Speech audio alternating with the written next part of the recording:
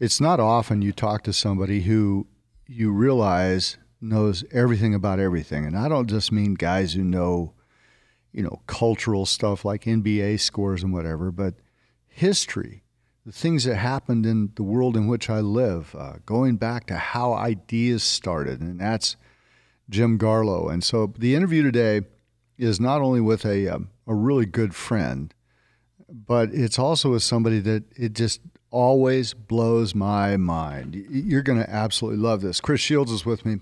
Chris, you've been around Pastor Jim for a number of years, right? Yes, sir. You were out in San Diego. I was. At his church, Skyline, when he was the pastor. Yes, sir. And now his son-in-law, Jeremy, Pastor Jeremy, is pastoring that church. But he was there over 20 years. Yes. Senior pastor. Did a significant work. But he's never shied away from controversy. No, that's his middle name. It's his middle name. I mean, you were out there. He went after the whole marriage amendment, Prop 8, out there in California. Yes, he took that on. Took it on.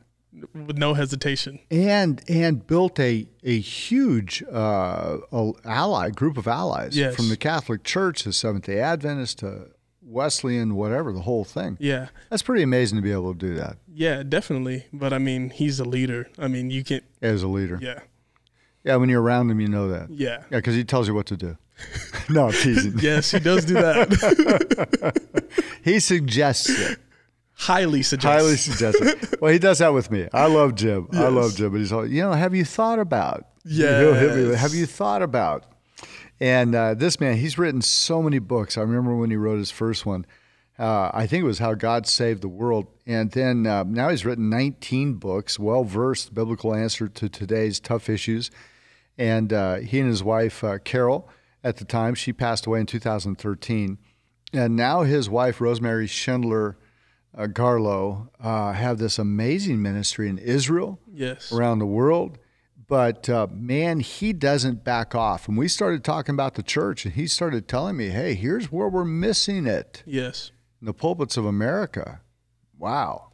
But I really love with him how he can take so many complex things and bring it to the simplest level for you to understand. Yeah. You can't walk out of a teaching from him and not say that you understand what he was just sharing. Yeah, it doesn't just go over your head. So, no. But he could, because he's got all these doctorates and all this learning, and he does know as many words as, Leonard Sweet, people like that. Yes.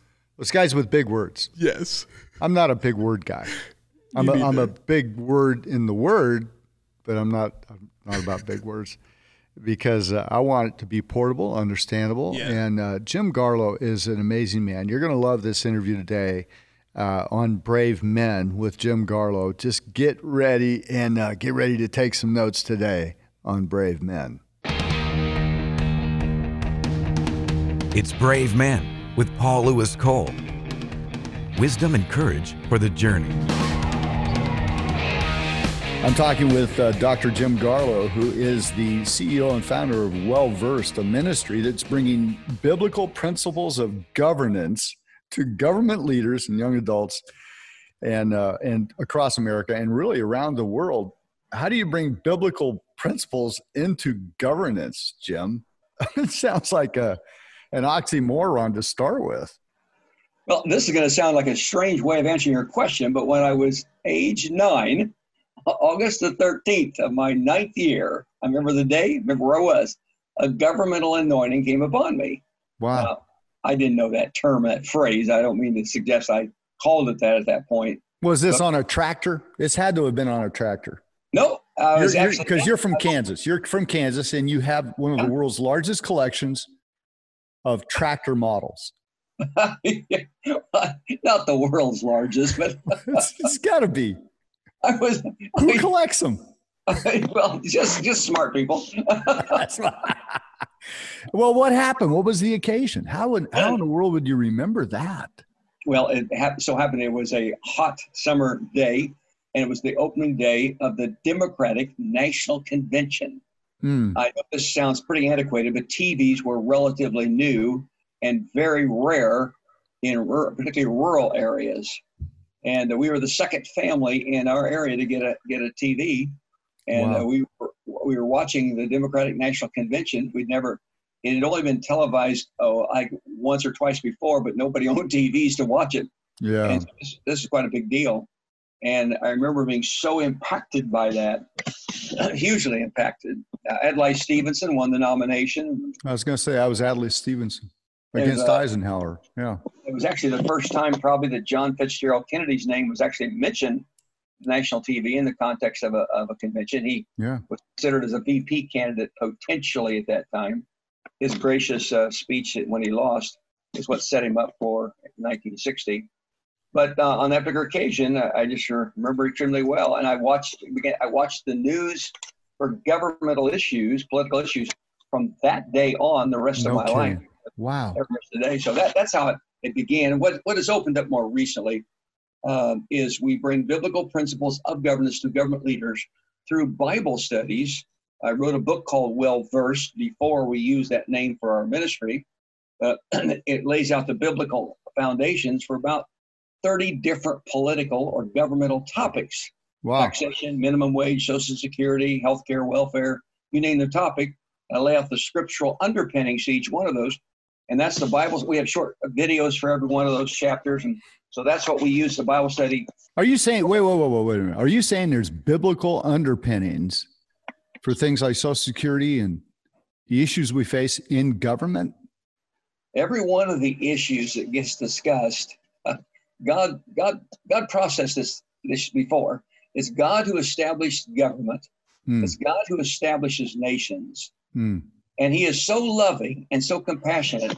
He not only designed the Bible to speak to our personal issues, not only to family issues, not only to church issues, but issues of civil governance. And to the extent that we will follow biblical principles for civil governance, to that same extent, we will reduce human pain, suffering, and poverty. Now, the flip side of that is also true, unfortunately. To the extent that we violate principles of Scripture and civil governance, to that same extent, we will increase human pain, suffering, and poverty. The average person does not know what I just said right there, follower of Christ. And the Scripture speaks to all of these issues. Yeah, so basically you're that guy, because we're told when you go to a party, don't talk about religion or politics, but you're that guy. I grew up in a home where we only discussed two things: politics and religion. Politics and religion. And I knew your father, and of course you were my pastor for many years, and you were my father's pastor.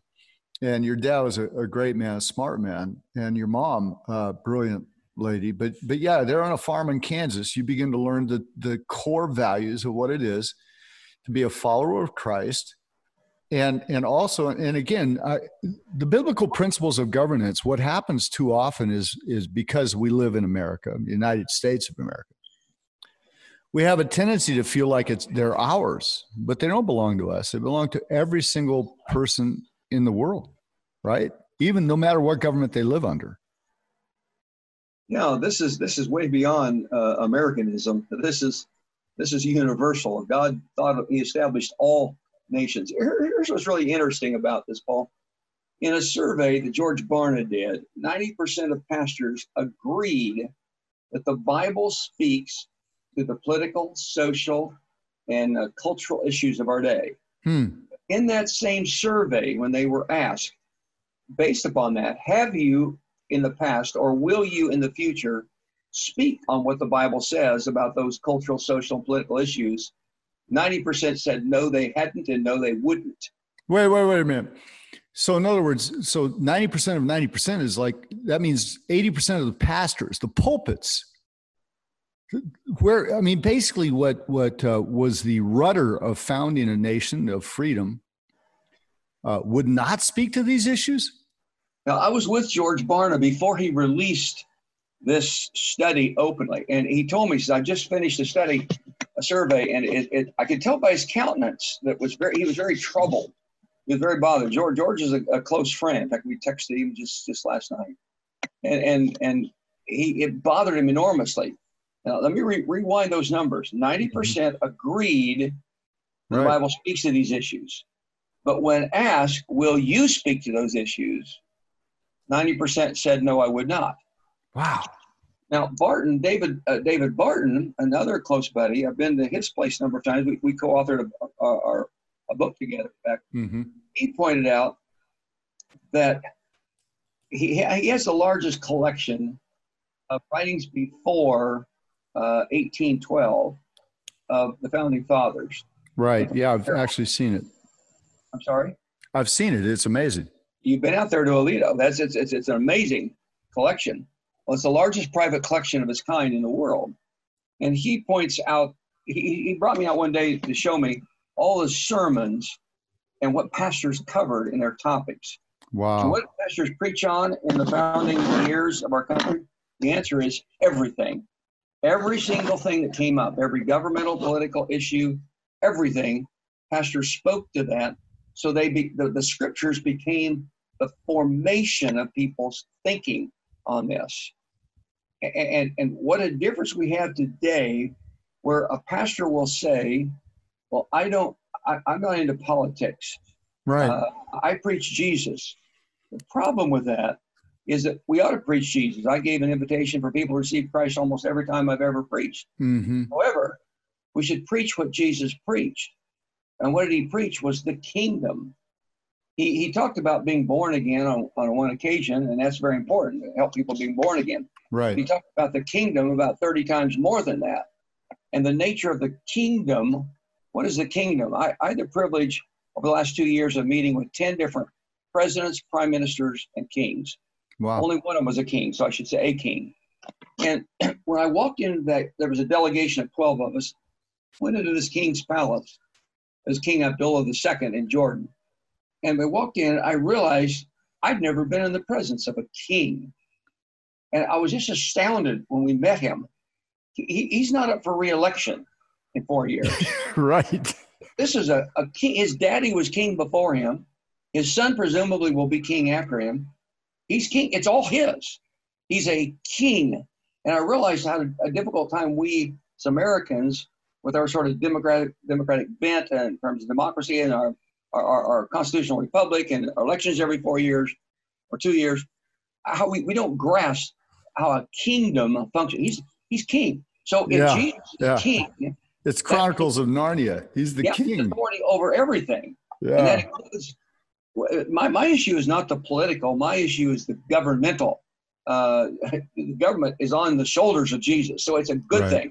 Being government involved is a very, very powerful. And okay. So there's a huge distinction. And let me give you a little context, and then I will give your website.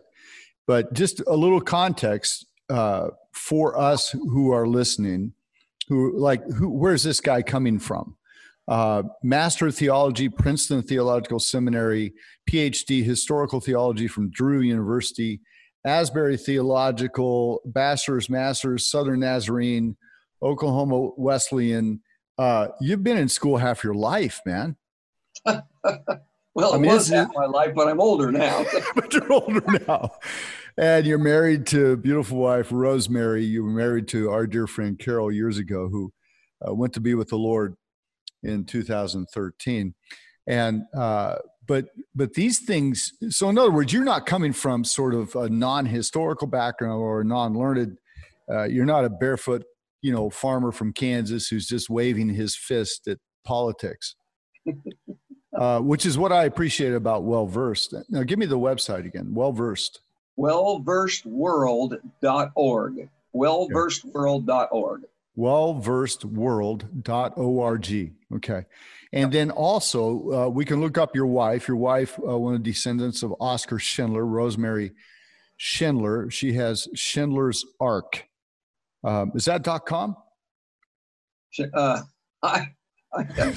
We should know these things. I can't remember. I'll look it up. I got it right here. Yeah, it is. It's schindlersark.com. I'll save you, man. Thank you. And I will not tell your wife. Oh man, that's embarrassing. That happened, even though it's on a podcast that everybody's going to hear. So the fact is that a number of years ago, and refresh my memory, I think it seems to me it was 2008, you went after something in California. You were pastoring a church called Skyline Church. Your son-in-law, Jeremy, brilliant young leader, he and his wife, Janie, your daughter, are pastoring that church now called Skyline. It's in San Diego County. And, but you saw something happening in that state that threatened biblical values. And you went after it, and you got into a fight. There were people who said you shouldn't be involved. Tell me about it. It was called Prop 8. Tell me about that, Jim. Proposition 8 was only 14 words, and it simply said only marriage between a man and a woman would be valid and recognized in the state of California. Wait a minute. And that was 14 words? That was it. Only 14 words. It became a multi-million-dollar fight?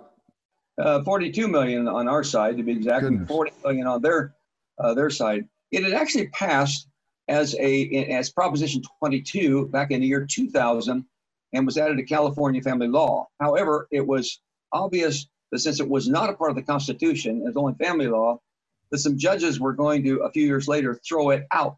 Mm-hmm. And so we had to get, I don't remember the number now, 500,000 or 750,000 signatures, whatever it was, to get it on the ballot because we felt like they were going to throw it out. And sure enough, they did. But fortunately, we had enough signatures and we put it on the ballot.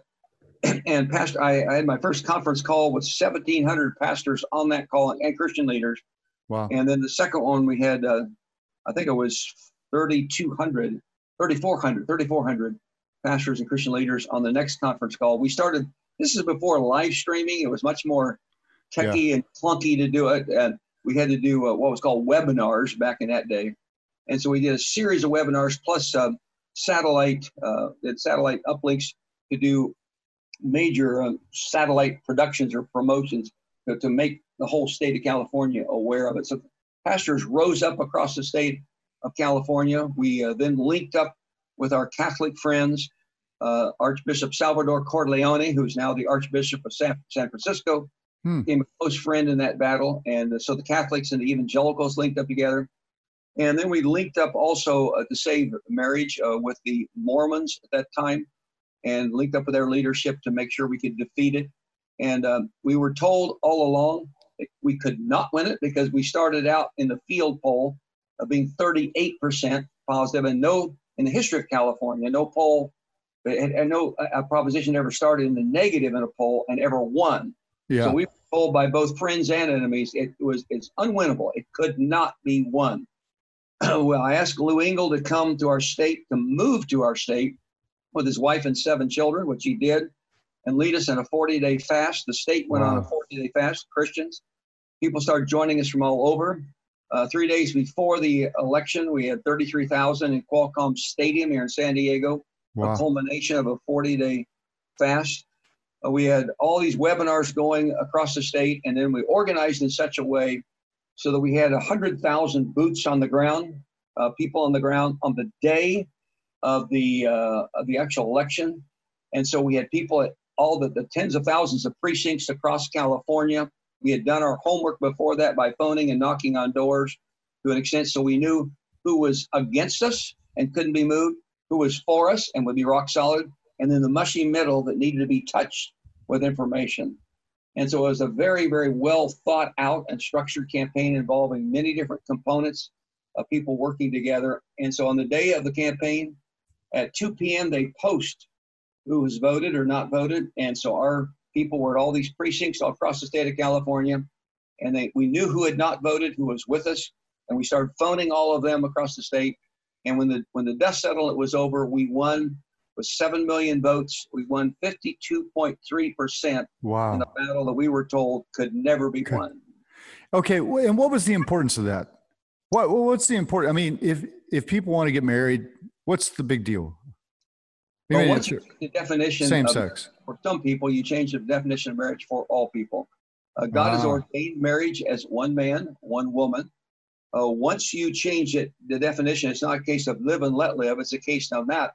It becomes now expanded. You're coerced into embracing an immoral construct, and so that's still in the offings. All kinds of businesses have been shut down if they will not go along with that. So it has radically altered the landscape. I was in the Supreme Court the day that Jack Phillips was there. He won that case. Now they've sued him a second time. Now sued him a third time. Is that the Baker? Yeah. Yeah, that wouldn't make the cake for a. From Washington State, I've been with her, and she's lost. They're coming after her home and her entire pension. I've been with a T-shirt maker in Lexington, Kentucky. Yeah, and it's all these people who've been so severely persecuted if they will not knuckle under an anti-biblical concept. And we also now have quite a bit of pressure being put on to broaden the definition of marriage. Why can't 3 women marry a man or 3 men marry a woman?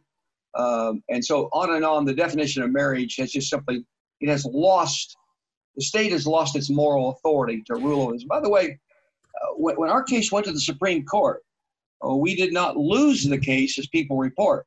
Proposition 8 was never defeated. What happened there was they ruled the Supreme Court that we, the people, did not have legal standing to bring the case to the Supreme Court. Okay. So the marriage was never ruled on. So the real issue is, what's our standard of truth? And once we lose that true north, so marriage wasn't, in other words, marriage wasn't the end all issue. It really had to do with what's the foundation and what are the principles that we base governance on. Is that right? Precisely. And in studies that we had done in countries that are further ahead of us in this journey, we found the tremendous violations of religious liberty and of conscience occurring overwhelmingly. And that is precisely what has occurred in our own country. Fear and intimidation has ruled the day, precisely as we said it would. The whole notion of legalizing, for example, pedophilia, that's precisely where the pressure is coming on right now, and will probably go through at some point, unless our nation repents. All the domino effect that we said would happen, that's exactly what's starting to unfold in the culture. And what's interesting is, and I pressed some of my friends on this who call themselves homosexual. I said, even when you were allowed to get married, you really didn't want marriage. What you wanted was, in effect, just to force Christians to redefine marriage, because there's enormous numbers, high percentage of people who now could get according to the state, and they did not. They did not do that. Well, it's fascinating. And if you study the statistics on homosexual relationships, you find out that the average homosexual man has 6 different relationships per year on average. Divorce, the suicide rates are higher, and so forth and so on. And so, what you're really talking about, though, is the game Jenga, in that if you take one little block out, it looks like everything's going to stand. If you take another little block out, it looks pretty good. And then all of a sudden you take another one out and the whole thing falls over. Wow, how insightful with Jim Garlow. Let's take a moment, though, in this time to talk about all the great resources we offer here with Christian Men's Network and the Global Fatherhood Initiative. You can find all the resources for mentoring and fatherhood at cmn.men. That's cmn.men. Also, you can write to Paul at cmn.men. That's Paul at cmn.men. We have tremendous resources for churches with special discounts for groups on that website. Everything a church needs from A to Z to mentor and disciple men of all ages and backgrounds. Now, let's get back to this awesome interview between Paul and Jim Garlow. It basically boils down to this. What is the source of authority for the nature of truth? That's the core of it. Certain things are true and certain things are false. What is the foundation piece for government? The critics of us, people like us, say, oh, you just want a theocracy. No, I frankly don't even know how a theocracy would function. I just want there to be the recognition of, even in this case in America, America's founding fathers. When you look at the founding fathers and their writings, the most quoted book that they quote in their writings was the Bible. The second most quoted source was them quoting others that quoted the Bible. Yeah. It's not by accident all those big marble statues I've written them on scripture all over Washington, D.C., is because we were foundationally built upon a Judeo-Christian structure. And once you violate that, then you have at that point, you have no, you said a moment ago, no north. You have no source of what actually is truth. Yeah, where does truth come from? And the implications are culture. That's why we have, for example, a massive amount of human trafficking, the abuse of young children. Yeah. Why is it? There is no moral compass that's left. Yeah, if there's no moral compass, then what happens is truth becomes your truth, whatever you want truth to be. And the problem there is that we have no basis. It shifts and moves. And then we try to say, wait a minute, you can't do that. Well, why not?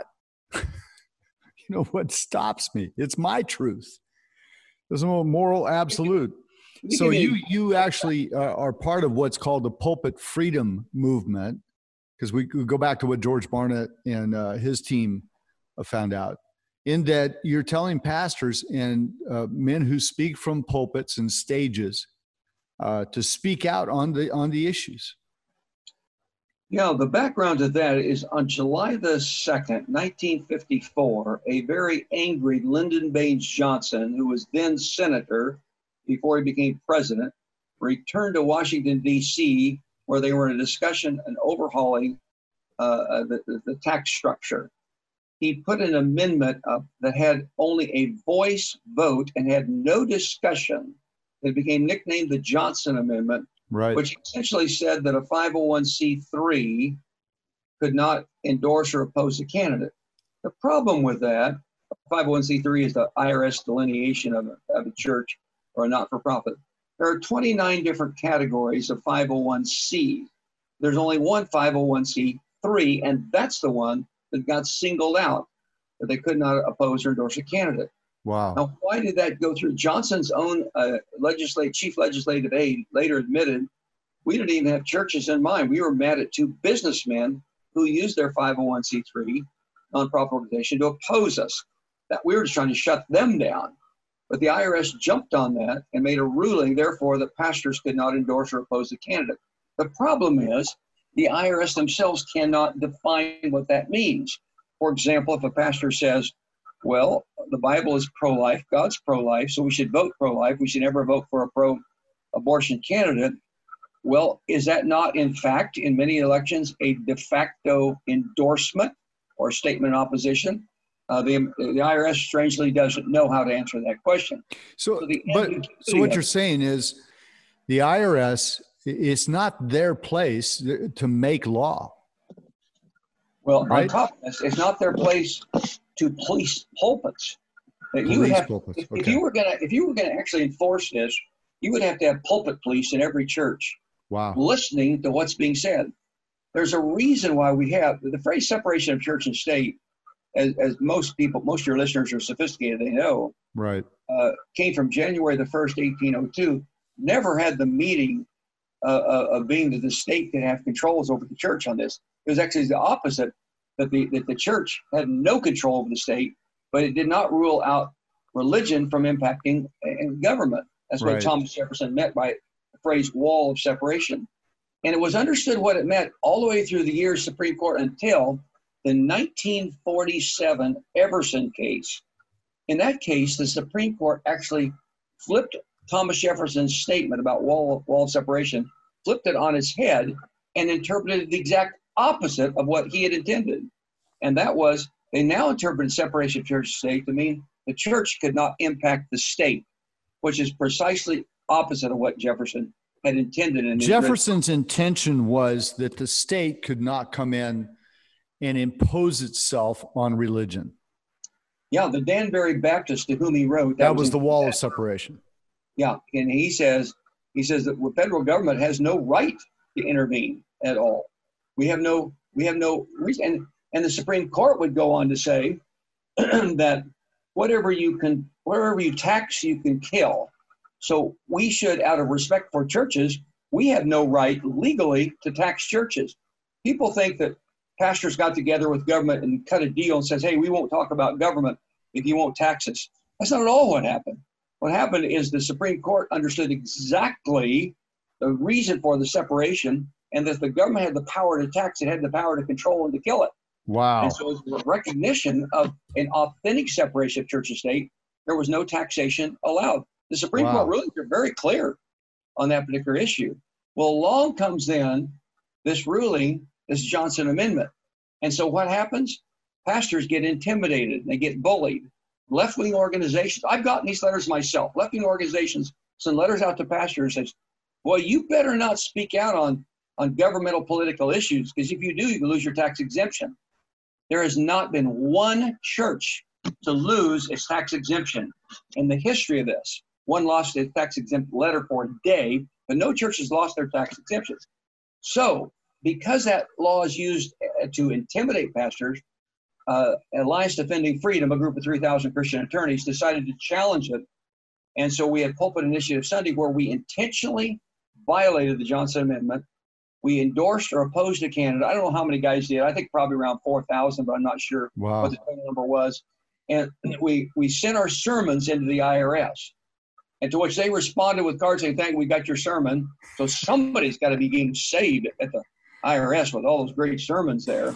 I haven't seen the evidence for it yet. But in all this time, the IRS would not take on a single church and take them to a lawsuit.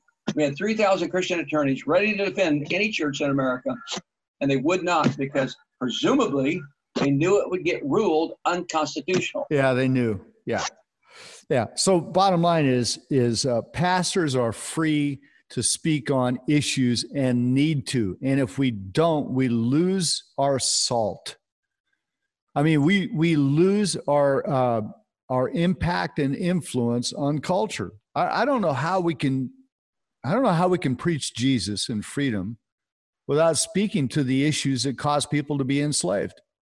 No, here, let me give an illustration of a conversation with a friend of mine, and he's pastors. I pastored a large church, but he pastored a church much larger than mine. One day we were talking. He's taller than me, and he looked down at me both physically and condescendingly, and he says, "I don't do politics," in a smug way. Now he and I are still friends, even though this is going to sound pretty straightforward. But my response to him, I said, "My problem with you is not political. My problem with you is biblical. You're not biblical." I says, let me give you an example. I says, if it was 1860 and I was a slave, and my slave owner was going to go to church, would I, as a slave, want my slave owner to go to your church or to Jim's church? The answer is Jim's church, because I would address the sin of slavery, and you will.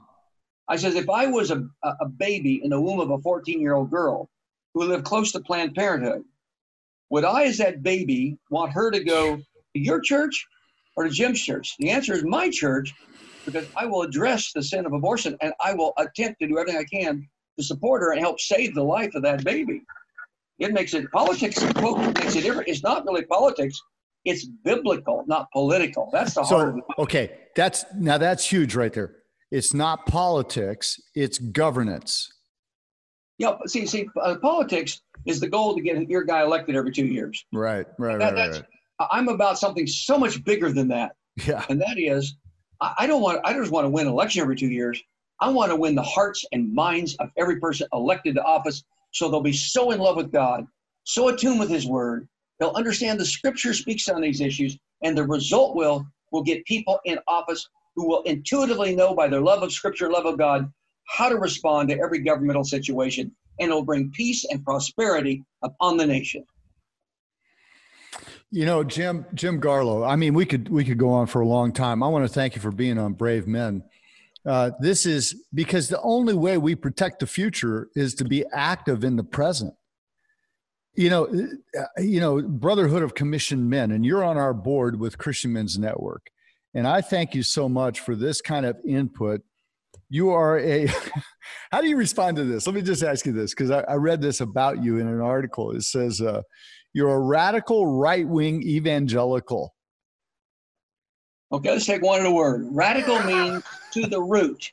Yes, I go to the root, the root's word. Okay, that's good. Right wing is not right versus left, it's right versus wrong. I want to be in the right wing, not the wrong wing.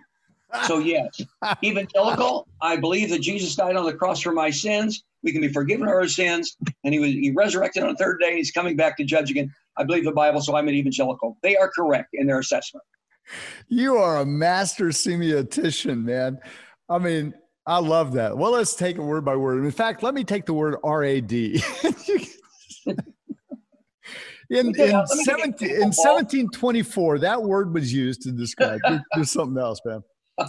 And I really, people need to, you've written 15 books, but I want to mention a couple of them. Well Versed is an incredible book because it gives us the biblical underpinnings to issues that we face as men, as parents, as men who are concerned about culture.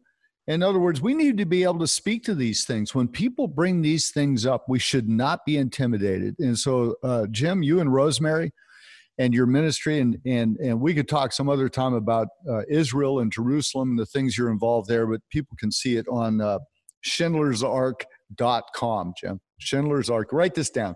schindlersark.com. So, but the fact is, I thank God for somebody as learned as you are, who's also got the cojones to go out there and just go for it. Because this has come with you've gotten personal hits, not just death threats and things like that, but just you've taken personal hits where people who used to be your friends, you don't hear from them anymore. And you've done that for us. So that, if you will, like you're the prow of an icebreaker. And I thank you and Rosemary for taking the hits for us. It's a joy because the word is so good. If people could just see how the word of God covers all these topics. We have a ministry at the United Nations. We have met privately with 91 of the 193 ambassadors of the United Nations. Wow. And let me give an example of one that took not too long ago. I was sitting with an ambassador of a small Muslim nation. And I said, sir, 40% of your population is unemployed. That's staggeringly painful. That is so difficult on your people. Your people are hurt. Wow. He says, yes. I said, let me tell you who I am. I come bringing biblical principles of economic matters for nations to cause them to prosper. I said, can I pray for you based on that? He said, of course. He didn't have any resistance to me as a Christian, to him as a Muslim of the Muslim nation.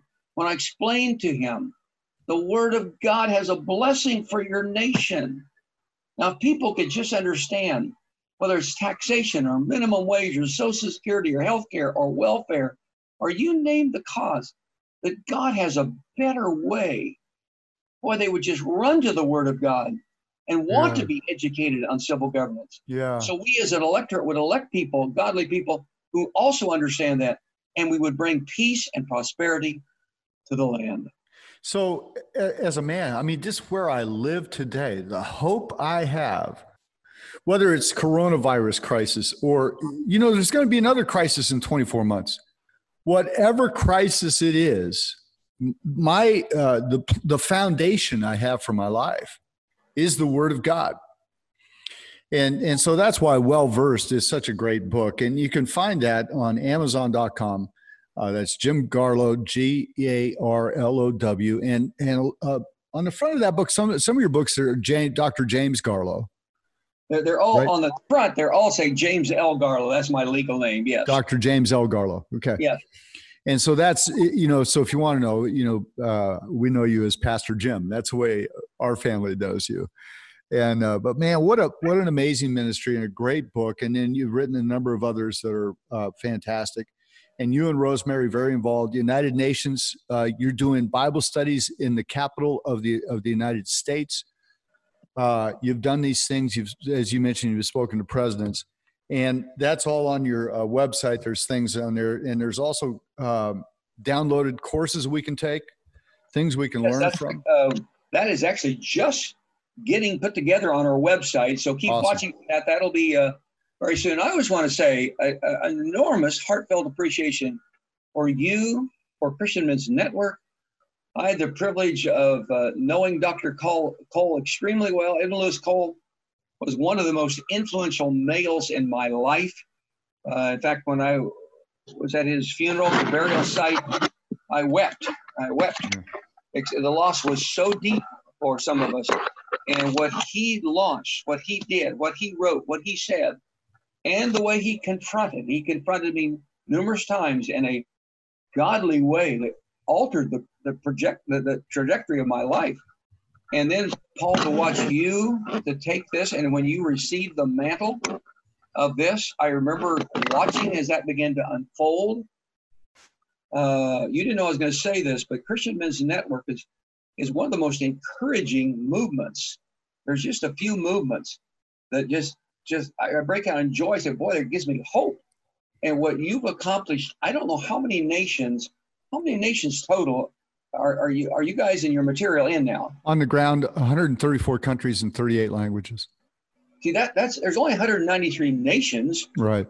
Nations, so you're on a staggering number of them, and this is hugely important. I encourage every pastor and every Christian man listening to me to get hold of this literature and find out how to plug in. It doesn't get better than this. So, Paul, I say, way to go. Yeah, thank you, Jim. That's very special for you to say that. And again, wellversed.com, and you can find Wellversed World. Wellversedworld.org. Yeah. We'll put it on the show notes. It'll be on there. Wellversedworld.org. Yep. And yeah, this is great stuff. And I know you've got, as you said, you're downloading things. We can find you there. We can find you on schindlersark.com, you and your wife Rosemary, and the work you're doing on behalf of to Israel and to the Jewish people. But thank you for all this, man. This is absolutely amazing. And we pray for you and Rosemary that every place you put your feet will be holy ground, and everything you put your hands to, it will prosper. And Jim, we pray that you and Rosemary and your family and all your grandchildren will be held deeply in the grip of his favor, in Jesus' name, in the days ahead. I receive that, and I pray the same for you and your offspring, my brother. We love you and bless you. It's a joy to reconnect with you right now. Amen. Love you, man. Love you. Thank you. How many notes did you take, Paul, during this episode? Yeah, no kidding, man. I mean, really, seriously, when I start talking to Jim, I pull my phone out, I pull notes out, I do something. Even when he and I are just on the phone together, just as friends. Yes. Talking about the children and talking about him out there, riding his bike on the what's that place in San Diego out there near the ocean? Mission Beach? Yeah. All those areas that he goes to, and because he'll say, well, last week Rosemary and I were with the president of Honduras. Yes. Oh, really? I was, mowing my backyard. This guy's talking about changing the world, man. Yes. An amazing guy and so insightful, right? Oh, unbelievable. Crazy. I mean, there's never a dull moment with him. He can tell you a date. He'll say, back in 1818. Well, shoot. What happened in 1818? I'll mention something like, well, Jim, isn't that kind of like such and such? I'll say something. He'll go, well, actually, no, Paul. In 1732, there was a meeting happened in Switzerland. It was between, and I'm like, okay. And on the other hand, there are some things that I can win on. It usually something like NBA. It's like something that means nothing to the future of the world. Yes. Like, I'm shocked that he watches the Super Bowl. Yeah, well, but he probably already knows what the score is going to be. I mean, really, he's got this prophetic thing. Anyway, yes. Jim Garlow's heard daily on over 800 radio outlets nationwide. The thing I love about him is he stood up and he stood strong on NBC, MSNBC, CNN, Fox, any show that he's interviewed on. He's just, bam, moral clarity. Yes. And that's what this program was about. So I love, man, the guys we've had on, Chris. It's with amazing. David Barton, and you go back to DeMario and some of the early shows last season. It's really tremendous. I want to thank you and everyone who's been listening to this podcast and listening to Brave Men over the last few seasons. And Chris Shields, you've done a great job pulling things together on some of the interviews that we have right now. And we've got some great ones coming up. We had a John Eldridge last season. We've got Lieutenant Colonel Oliver North coming up. Got a number of other people. Looking forward to it. But really digging into, this is what I believe, why I believe it. Brave Men isn't just about introducing you to a man who's brave and stands up. It's about becoming a brave man That's why we do what we do. You can write to me at paul@cmn.men, paul@cmn.men. And at cmn.men, on that website are tools and resources to mentor your children, to be involved in your church, to help other men. In fact, go on there, grab one of these books, materials like Maximize Manhood, send it to somebody. You know somebody right now who needs that. And you also know someone who needs to watch or listen to this podcast. Make sure you like us. Hit that, is it a like button?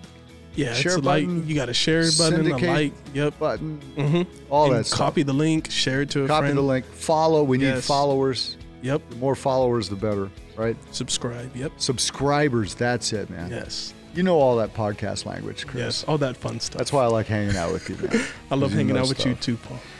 All right, thank you guys for being with us today on Brave Men. God bless you. We'll see you next time. You've just experienced Brave Men with Paul Lewis Cole. Paul is president of the Christian Men's Network. Connect with Paul at cmn.men or write to him at paul@cmn.men.